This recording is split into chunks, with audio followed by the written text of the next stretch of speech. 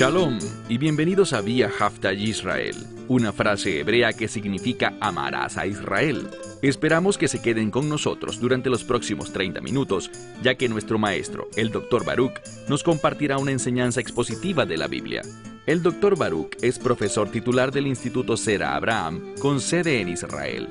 Aunque todos los cursos en el instituto se imparten en hebreo, el Dr. Baruch se complace en compartir esta enseñanza en inglés con doblaje al español.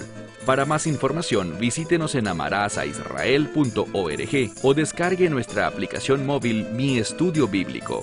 Aquí está Baruch y la lección de hoy. Dios verdaderamente es un Dios de sanidad. Desde hace varias semanas hemos venido estudiando un evento en el que Pedro y Juan hablaron la verdad, declararon la restauración y vimos los resultados. Un hombre que estaba paralizado ahora saltaba de gozo. Y entendimos su compromiso con aquel que lo sanó, con el que lo sanó físicamente. Quisiera preguntarte algo antes de avanzar el día de hoy. ¿Entiendes bien tu obligación para con aquel que te ha sanado? Quizás no físicamente de alguna enfermedad, pero físicamente Él ha hecho algo por ti. Él te ha hecho una nueva criatura. Eso es espiritual, pero también tiene implicaciones físicas.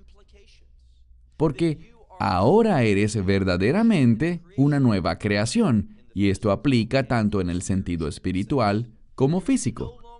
Ya no eres la misma persona que eras antes. Ahora piensas de manera diferente. Por lo tanto, entiendes eso y entiendes el compromiso que deberías tener con aquel que te ha salvado, redimido, y que te ha hecho parte de su familia eterna. Cuando entendemos esto, nos comportamos de manera diferente. Ya no tomamos las mismas decisiones como el resto del mundo. Y vamos a ver eso el día de hoy al fijar nuestra atención en el libro de los Hechos, capítulo 4. Dicho esto, tomen sus Biblias una vez más y vayan conmigo al libro de Hechos, capítulo 4. Recordarás que vimos un hombre que había sido sanado por el Mesías a través de los apóstoles, lo cual generó todo un revuelo entre los que ocupaban el liderazgo. Estos líderes, y hablo del Sanedrín, el sumo sacerdote, los ancianos y los escribas, toda esa gente, de común acuerdo, se levantaron en contra de los apóstoles porque estos enseñaban y hablaban en el nombre de Yeshua. Los echaron a la cárcel y ahora les estaban ordenando algo. La semana pasada quedamos en que estos líderes del gobierno, estos que tenían autoridad desde un punto de vista muy importante, pues no solo los romanos los colocaron en su jurisdicción como líderes de Israel, sino que también vemos que ellos tenían una especie de autoridad divina, como miembros del sacerdocio. Ellos eran levitas. Y los ancianos, toda esta gente hablaba en representación de Dios. Así que tenían autoridad, no solo secular, sino también podemos afirmar que tenían autoridad espiritual. Y estas personas tomaron a Pedro y a Juan y les ordenaron, les instruyeron, como líderes, a no hablar en el nombre de Yeshua. Pero insisto, debemos repasar algo. ¿No nos enseña Romanos 13 que si ellos están a cargo, debemos obedecerles? En líneas generales esto es cierto. Pero cuando la fe y el gobierno chocan, ¿qué dijeron Pedro y Juan con respecto a esta orden de que no podrían hablar más en el nombre de Yeshua? Mira de nuevo el capítulo 4, estamos listos para el verso 19. Dice aquí, pero, y esta es una palabra importante que demuestra un contraste, algo que está en conflicto con lo anterior. Pero Pedro y Juan, respondiendo, les dijeron, si es justo, y esta es la palabra que aparece en el Nuevo Testamento griego, si es justo ante Dios que le obedezcamos a ustedes en vez de a Dios, decídanlo ustedes. Al decir esto, quiero decir, entendamos la cultura. Muchas veces los ciudadanos eran clasificados de manera diferente en aquel entonces, en esa cultura, en ese momento, que como lo son hoy en día. Cuando ellos dicen esto, ellos no están expresando alguna duda. Esta era la manera de decirles, ¿saben qué? Ustedes pueden hacer lo que quieran, juzguen lo que piensen que deban juzgar, pero nosotros no vamos a obedecerles a ustedes, a costa de desobedecer a Dios. Esta escritura habla sobre la autoridad suprema de Dios sobre todos. Y aquí está la clave, que sus seguidores, sus discípulos, aquellos que le pertenecen en una relación de pacto, que nosotros, aunque debemos ser buenos ciudadanos y debemos obedecer las leyes, aunque no nos agraden, cuando una ley o estatuto en particular entra en conflicto con la palabra de Dios, con los mandamientos de Dios, ¿qué debemos hacer? Es obvio aquí, y lo veremos de un modo innegable. Pedro y Juan dijeron, ¿saben qué? Ustedes pueden decidir qué hacer al respecto, pero noten lo que respondieron. Mira de nuevo en el versículo 19. Pero Pedro y Juan, respondiendo, les dijeron, si es justo ante Dios obedecerle a ustedes antes que a Dios, júzguenlo ustedes. Verso 20. Pero nosotros, literalmente porque nosotros somos incapaces, dice que nosotros no somos capaces de lo que hemos visto y oído, no hablar. Entonces dice, no podemos. Lo que hemos visto y hemos oído, no podemos dejar de hablar de ello. ¿Qué están haciendo? Están rechazando la orden del Sanedrín. Esa orden de no hablen, no enseñen más en el nombre de Yeshua. Y cuando dicen, júzguenlo ustedes, lo que están queriendo decir es, ustedes pueden hacer lo que quieran con nosotros, pero nosotros obedeceremos a Dios y no a los hombres. Este es uno de los muchos lugares en la Escritura, y quiero decir muchos lugares en la Escritura, en los que los seguidores fieles, los seguidores obedientes de Dios, desobedecen al gobierno con el fin de ser obedientes a la palabra de Dios. Muchos me preguntan, ¿puedes darme otro ejemplo? Absolutamente. Uno de ellos es Daniel. Cuando surgió una ley, una norma establecida legalmente, que fue promulgada de acuerdo a esa cultura, según la cual uno no podía orar a ningún otro Dios, sino al Dios de Nabucodonosor, ante la imagen que él había levantado. ¿Qué hizo Daniel? Él no montó un lobby en contra de esto, no pidió donativos con el fin de trabajar y hacer algo para cambiar la ley. Esto no le molestó, porque, en última instancia, él no estaba bajo la autoridad de los hombres. Él obedecía y era un buen ciudadano, siempre que podía hacerlo. Pero cuando establecieron una ley como esta que promulgaron, él se fue a su casa, abrió su ventana públicamente y oró en dirección hacia Jerusalén, es decir, hacia el Dios de Israel. ¿Habrían consecuencias por esto? Claro que sí. Pero no nos debemos preocupar por las consecuencias, sino por obedecer a Dios más que a los hombres. Y eso es exactamente lo que dijeron. Ellos no pueden evitar hablar de estas cosas que Dios les ha revelado, de lo que han visto y de lo que han oído. Es lo que dice aquí. Miren ahora el verso 21. Y cuando ellos les amenazaron, o después de amenazarles, los liberaron, porque no hallaron nada por lo cual pudieran castigarles. Por causa del pueblo, pues todos glorificaban a Dios debido a lo que había sucedido. Y de nuevo, lo que sucedió, esta sanidad, está en una forma gramatical en griego que implica que ocurrió en el pasado, seguía vigente y continuaría así en el futuro. Por un largo tiempo, quizás eternamente, no lo sabemos. En este contexto, obviamente, sería hasta la muerte de este hombre. Pero el punto es, que estos líderes no podían hallar nada, de acuerdo con la ley de ese tiempo, para castigarles.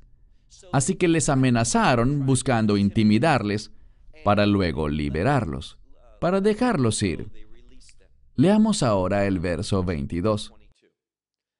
El verso 22 es muy importante. Habla de un dato interesante. Porque el hombre más de 40 años tenía. A quien le aconteció esta señal de sanidad. Era una señal de sanidad, es decir, que tenía implicaciones, revelaciones vinculadas a esta sanidad. Y noten que dice que tenía más de 40 años de edad. Y el 40, recuerden, los números son importantes. En la Escritura, el 40 tiene que ver con una transferencia, una transición o un cambio. Y lo que descubriremos es que se avecina un cambio. En el libro de Hechos se inaugurará un ministerio apostólico, es decir, un ministerio liderado por los apóstoles, quienes traerán cambios, transición, transformación al mundo.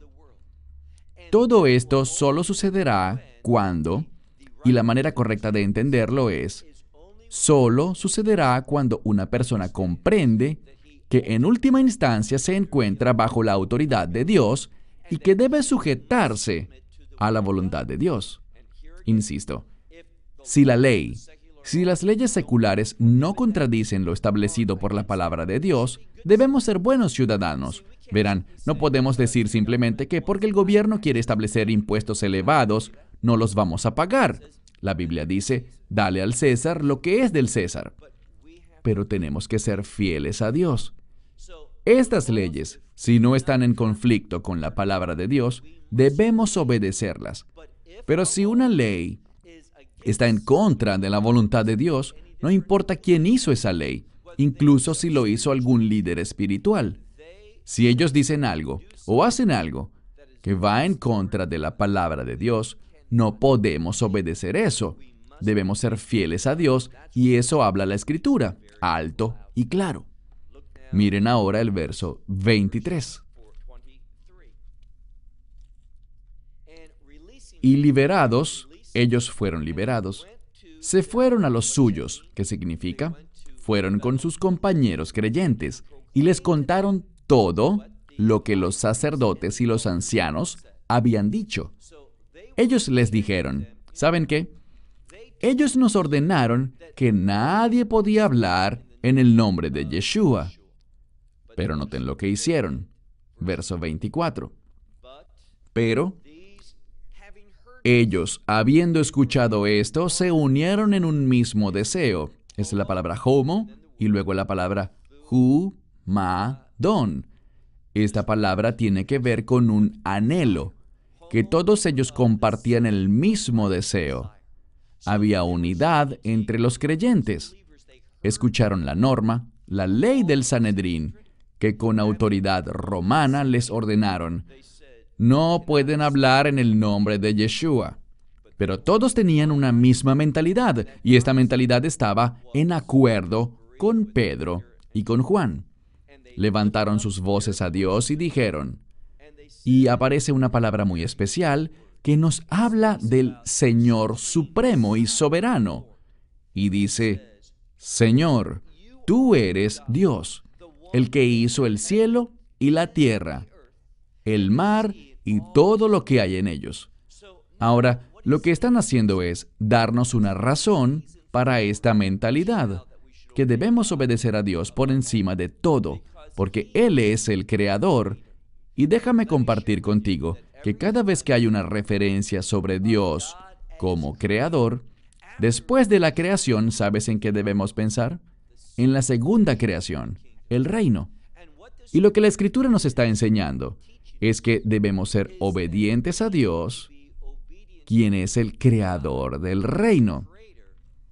Esto significa que somos llamados a vivir de acuerdo a la ley del reino, que se supone que tomemos la constitución del reino, la cual es la ley de Dios, y vivamos de acuerdo a ella. De esta manera es como nosotros demostramos nuestra lealtad a Dios, por el carácter de reino que manifestamos. Miren ahora el verso 25. Y aquí, algunas Biblias que no siguen el Textus Receptus, el cual en mi opinión es el mejor manuscrito griego, le agregan algo con respecto a aquel a través de quien el Espíritu Santo habló.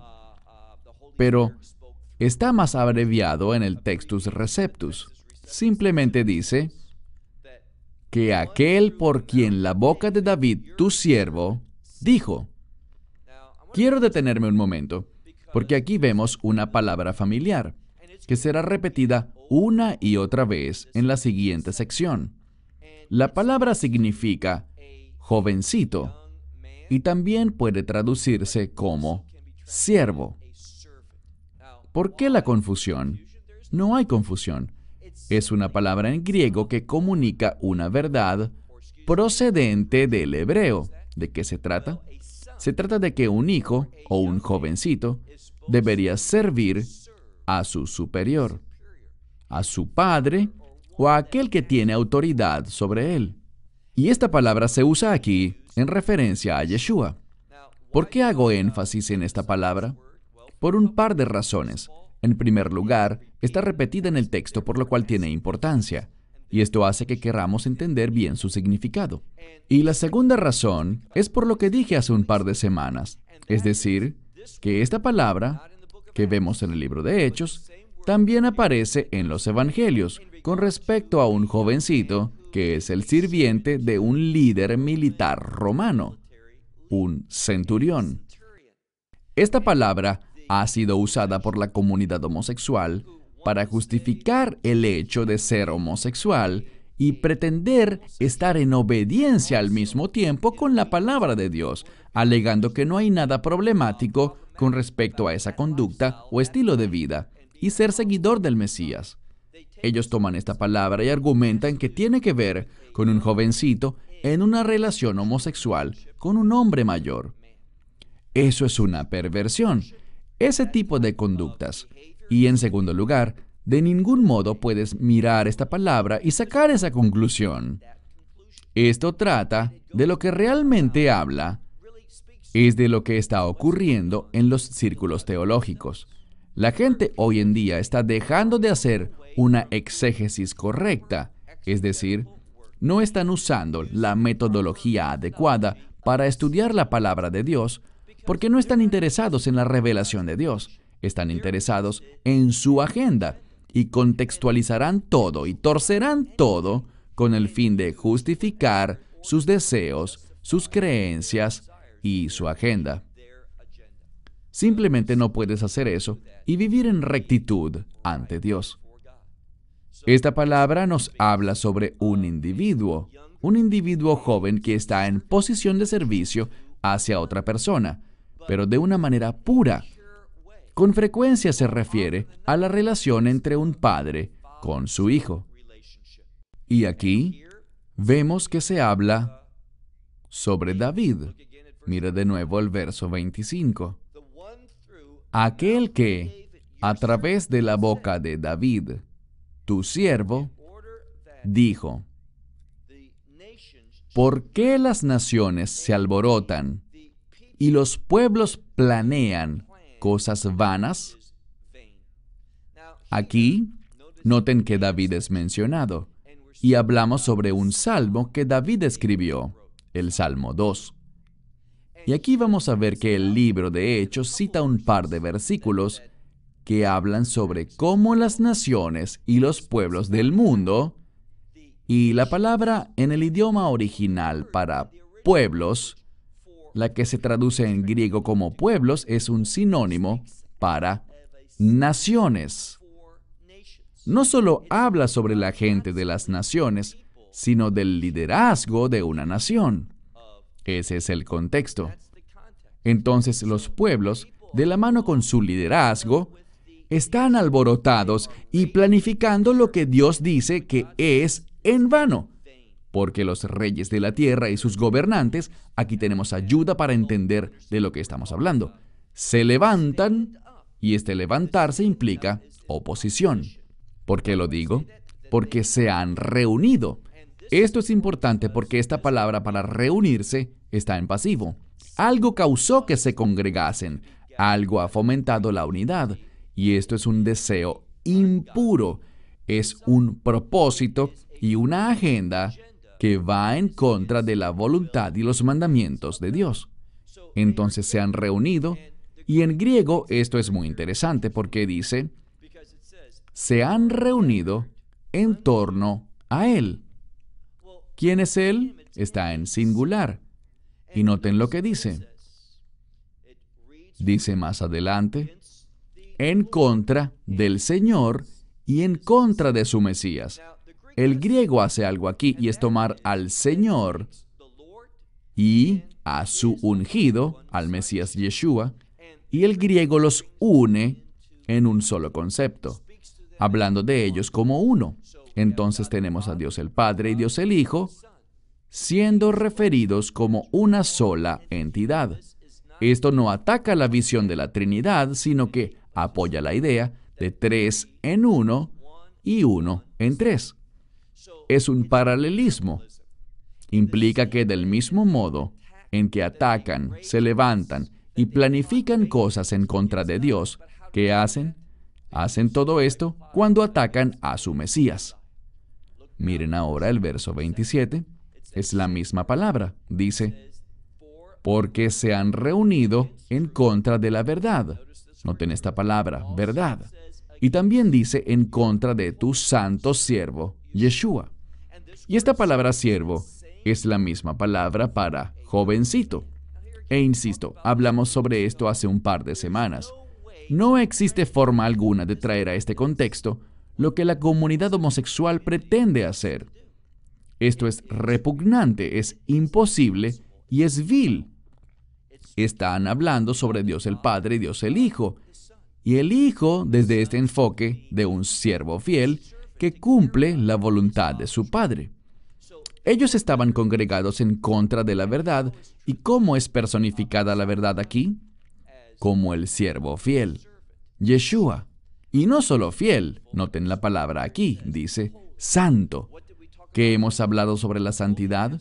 Santidad tiene que ver con propósito. Entonces es aquel que cumplirá los propósitos de Dios, y este es Yeshua. Quien, hablando de Dios el Hijo, a quien tú has ungido, Dios lo ha ungido a él. Pero, noten lo que dice, Jordus, es decir, Herodes y Poncio Pilato, junto a las naciones y al pueblo de Israel. ¿Qué pasó? Pues dice, para hacer lo que tu mano y tu consejo habían, básicamente muchas Biblias dicen, lo que habían predeterminado, predestinado, pero debemos tener mucho cuidado aquí. Porque esta palabra que muchas Biblias traducen como predestinado, predeterminado o decidido de antemano, como quiera que se traduzca en tu Biblia, entendamos que esta palabra está compuesta por dos palabras griegas. La palabra pro, que significa de antemano, y la palabra orao, que significa ver o orizo. Bien, orao o orizo están relacionadas. Significa ver algo de antemano o diseñar un modelo de antemano. ¿De qué nos habla esta escritura? Bien, recuerden el contexto. El Mesías aquí es referido como un siervo, uno que cumplirá los propósitos de Dios. ¿Cómo lo haría? Él vino a este mundo para ofrecer su vida como un sacrificio. Esto puede ser hecho en una variedad de maneras. Déjame compartirte dos. Una sería como Abraham obedeció a Dios y estuvo dispuesto a ofrecer a Isaac como sacrificio, con el fin de cumplir la voluntad de Dios. Entonces Israel y las naciones pudieron haber reconocido al Mesías y haber estado dispuestas a recibir su ofrenda. Pero de cualquier modo, el Mesías moriría. Dios de antemano lo vio, pero no lo causó. Esa es una conclusión totalmente errada. Que Dios vea algo de antemano no implica necesariamente que Él lo cause. Dios vio que el Mesías sería rechazado, pero Él no causó que las naciones y que Israel rechazaran al Mesías. ¿Por qué estoy tan seguro de esto? Porque rechazar al Mesías es un pecado. Rechazar al Mesías produjo el juicio de Dios, su disciplina, su ira, podríamos decir. Y Dios no causará que alguien vaya en contra de su voluntad. Pero Israel y las naciones, noten cómo la Escritura es tan maravillosa, porque dice, mira de nuevo el verso 27 al final. Menciona a Herodes, menciona a Poncio Pilato, junto a las naciones y al pueblo de Israel. Dios vio de antemano que la humanidad lo rechazaría, pero este rechazo a Dios, a su ungido, el Mesías Yeshua, ese rechazo no detuvo a Dios de cumplir sus propósitos. No piensen, y digo esto con frecuencia, pero es una verdad que se le escapa a muchas personas. No piensen que Dios hará que alguien lo desobedezca para cumplir su voluntad. No, la voluntad de Dios se cumple mejor por medio de la obediencia, pero solo porque hay desobediencia, no significa que esa desobediencia detendrá los propósitos de Dios y lo que Dios determinó hacer. Este es un gran ejemplo de cuando entendemos la naturaleza del idioma. Entonces, pro orao significa ver de antemano, no provocar. Y aquí es realmente una palabra que proviene de la misma raíz, en forma diferente, una variación del verbo, que es la palabra pro orizo, que significa ver algo de antemano. Con frecuencia, como ya les he dicho, es como diseñar un modelo o un patrón. Si estás confeccionando un vestido, utilizas un modelo, y cuando ves este modelo o patrón, puedes anticipar cómo lucirá el vestido. Entonces, Dios, viendo de antemano el corte, la posición, la naturaleza de la gente, fue capaz de responder a ello con el fin de que su voluntad fuese cumplida. Pero no piensen que aquellos que actúan en desobediencia a la voluntad de Dios obtendrán recompensa por ello, o que de algún modo Dios se glorifica con su desobediencia. No, Dios será glorificado al castigar su desobediencia. Entonces, una vez más, dice, para hacer lo que tu mano y tu consejo vieron de antemano que sería hecho. Verso 29. Y ahora, Señor, mira sus amenazas y concédele a tus siervos que con valentía hablen todas tus palabras. ¿Qué están pidiendo aquí? Recuerden el contexto. Verán, a veces olvidamos esto. El contexto de todo este pasaje es que el liderazgo, el gobierno judío, ordenó a Pedro y a Juan a no hablar en el nombre de Yeshua. Y lo que están pidiendo ahora es la valentía para hablar todas las palabras que Dios les ha dado.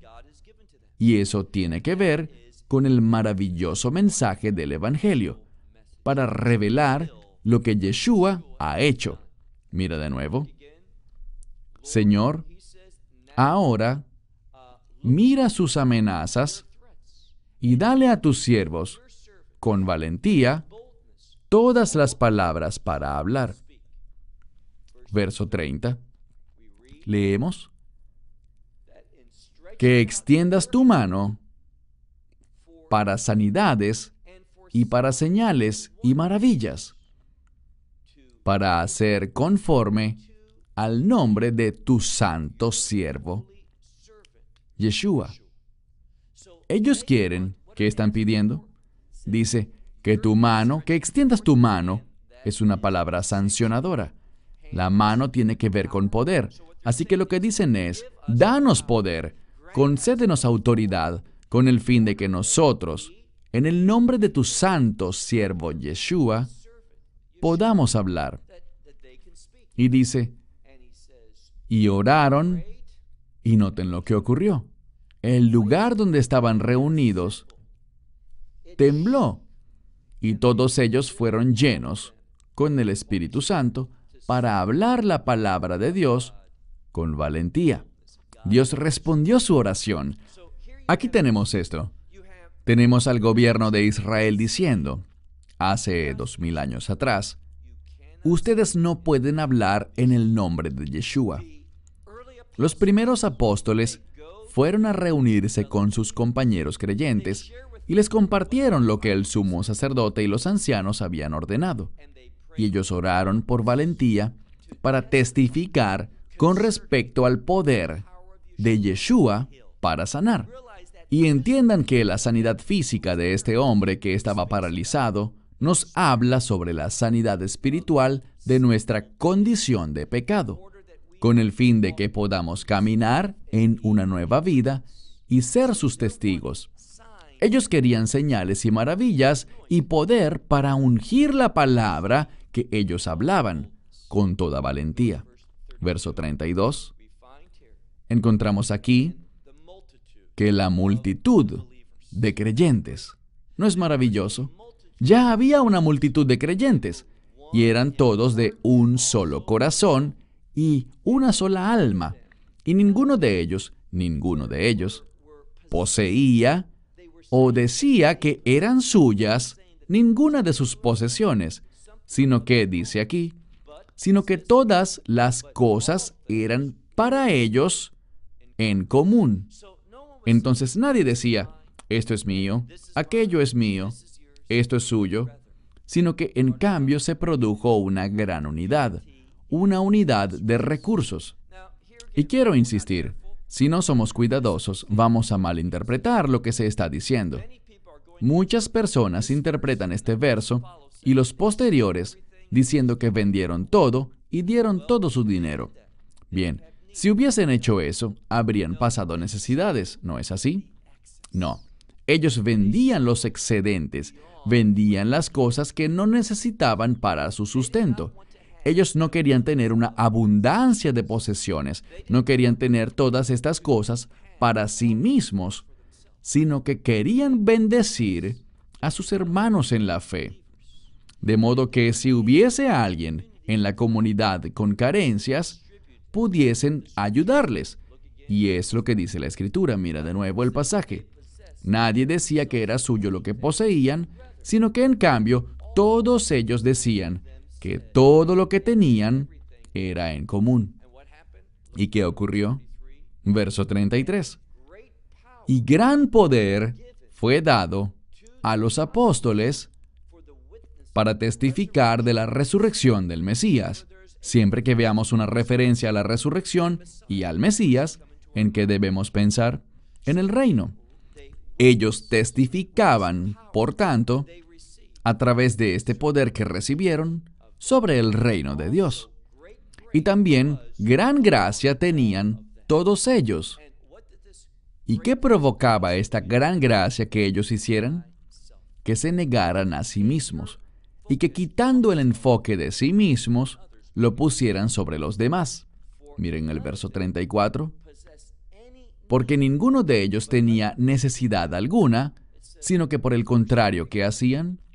Verso 34 dice que ninguno de ellos tenía necesidad, sino que por el contrario, todos los que poseían terrenos y casas, vendían lo que les pertenecían y lo traían, es decir, traían el valor de la venta, para hacer algo. Leamos el verso 35. Lo ponían a los pies de los apóstoles, y ellos lo repartían a cada uno de acuerdo con su necesidad. Entonces, de nuevo, cuando alguien tenía algo en exceso, cuando tenían algo que no usaban, porque si vendían todo lo que tenían y se lo daban a los apóstoles, entonces tendrían necesidad. Eso no tiene sentido. No debe interpretarse así. lo que ellos tenían de más, lo vendían y decían, voy a ponerlo bajo la autoridad de los apóstoles, con el fin de que lo distribuyan entre todos los que tengan necesidad. Una gran lección. Leamos ahora el verso 36. El verso 36 habla de una transición. Y es realmente una declaración que resume lo que hemos venido aprendiendo. Y digo que es una transición porque vemos un cambio en la autoridad. Esto es un adelanto de lo que viene. ¿Qué es lo que viene? La destrucción del templo. E igualmente la salida al exilio de Israel. Se aproxima la destrucción de la nación de Israel y con ello vamos a ver quiénes son los líderes. ¿Quiénes son los líderes del pueblo judío? ¿Y sabes cuál es la respuesta? Los creyentes, especialmente los apóstoles. La mayoría de la gente no presta atención. Leen esto, pero no comprenden que este es un versículo importantísimo que tiene implicaciones hermenéuticas. Déjame compartir contigo de nuevo. Mira por favor el verso 36. Pero José, aquí está diciendo que vamos a hablar de un nuevo tema con el fin de clarificar un tema anterior. Mira de nuevo el verso 36. Pero José, aquel que fue llamado Bernabé por los apóstoles, lo cual es traducido hijo de ánimo. Aquí tenemos a un individuo llamado José. Y José recibirá un nuevo nombre que significa hijo de ánimo. Esta palabra ánimo se relaciona con el Mesías. Es una palabra a veces traducida como consolación, otras veces alivio. Es la misma raíz de la que obtenemos, al menos en su concepto, la palabra Capernaum, la villa de Cafarnahum, la villa del consuelo. Y de lo que esto habla es del ministerio del Mesías, que Él fue llamado a traernos consuelo. Y nosotros, siendo sus siervos, habiendo sido equipados con ese poder, tenemos esa sanidad con el fin de dar ánimo, consuelo del reino a la gente. ¿Quién hace esto? Los creyentes, bajo el auspicio de la congregación de los redimidos, no conforme a la vieja estructura. ¿Cuál vieja estructura? Los sacerdotes y levitas. Y por cierto, en el judaísmo, debido a la destrucción del templo, los sacerdotes y levitas no sostienen la misma posición de liderazgo en el judaísmo actual. Ellos son reconocidos, son honrados, pero ya no están en esa posición única de liderazgo dentro del judaísmo. Entonces, si el judaísmo no sigue la ley del Antiguo Testamento para el liderazgo, recuerden, sobre este hombre que fue sanado, se enfatiza el número 40. Él tenía más de 40 años. ¿Por qué no se dice la edad exacta? Ellos pudieron haberla colocado, pero no lo hicieron para enfatizar el 40. Noten la implicación, lo que él hizo. Descubrimos que José era dueño de un campo. Lo vendió, trajo el dinero y lo colocó a los pies de los apóstoles. ¿Por qué esto es importante? Bien, ¿qué aprendemos sobre José?